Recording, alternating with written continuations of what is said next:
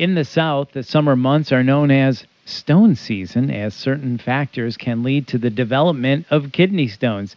Here to talk with us about stone season is Dr. Charles Margee, a urologist with Greenville Health System. Dr. Margee, thank you for your time. So what is a kidney stone? Well, thank you for having me. Urinary stones can occur anywhere in the urinary tract.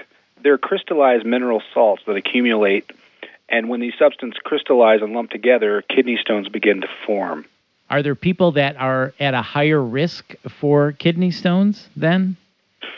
Yes, some people have a family history or genetic predisposition or certain metabolic factors that make them more likely to form stones. So why do people form more stones in the summertime? Well, the primary cause of stone formation in most people is dehydration.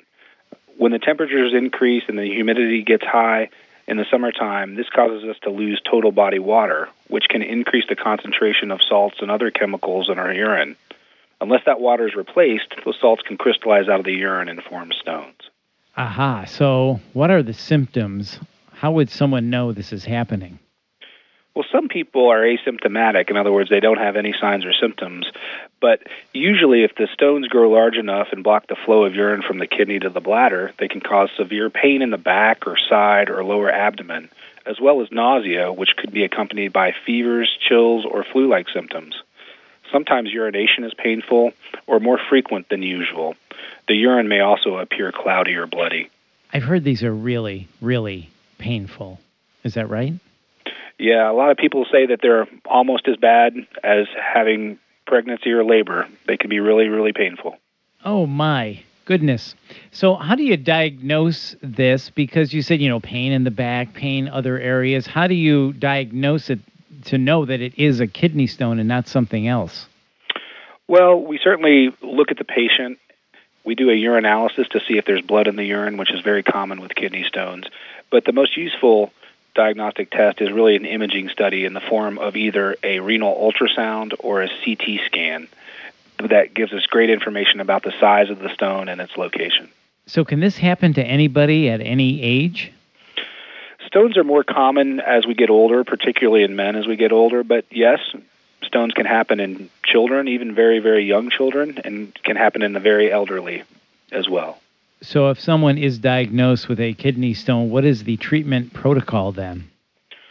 Well, a lot depends upon, again, how large the stone is and where it's located in the urinary tract. Most stones will, if given enough time and if the patient can tolerate it, will pass on their own without intervention. However, sometimes patients need treatment from a urologist in the form of shock wave lithotripsy, which means breaking up the stone with sound waves, or endoscopy of the urinary tract with fragmentation of the stone with a laser. Very occasionally, when the stones get very large, do we have to go in directly to the kidney from the back or do open stone surgery and make an incision and get the stones out. So, Dr. Margee, this can happen to men and women? Yes, traditionally it's been much more common with men, but over the last 20 years or so, the incidence of kidney stones in women has risen as well, and so it's almost equal now. So once you have a kidney stone, are you more likely to develop another one in the future? Yes, there's about a 50% chance of forming a second stone after you form your first. You can modify those risk factors in a lot of ways by increasing the amount of fluid that you take or avoiding certain dietary stone risks as well. But yes, the risk is much higher of forming a second stone after you formed your first. And are these hereditary at all? So if my father had one, do I have to worry about that in the future? Thankfully, only a small minority of stones are directly related to genetics or inherited. But yes, some of them are. So you had mentioned before drinking water to make sure you stay hydrated and you keep things flowing. Are there other things we can do to prevent kidney stones from forming? Well, avoidance of a high concentration of dietary salt will oftentimes prevent kidney stones from forming. And many times we're able to individualize a dietary plan for patients who form kidney stones.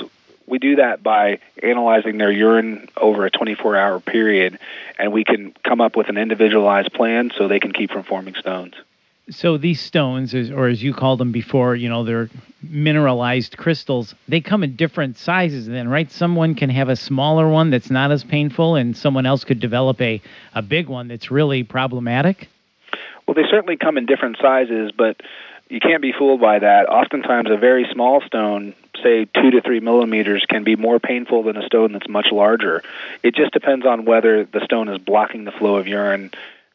That blockage can cause the urinary tract to stretch, which is really the source of the pain. So the size of the stone doesn't really matter necessarily. It's the blockage of urine flow. And left untreated, I mean, it's going to kind of work itself out eventually, but left untreated, can it lead to other problems down the road or more immediately for that person?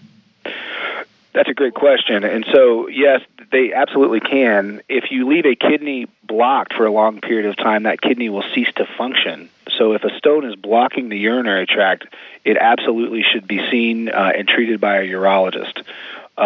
Stones that are blocking the urinary tract can also lead to chronic infections of the urine, which can be problematic as well. So if someone has kidney stones, they should, at the very least, be evaluated by a urologist at some point. So, Dr. Margee, at what point should someone go see the doctor if they feel any sort of back pain or fever or chills, etc.? When do they go see the doctor? When is it serious enough to do that?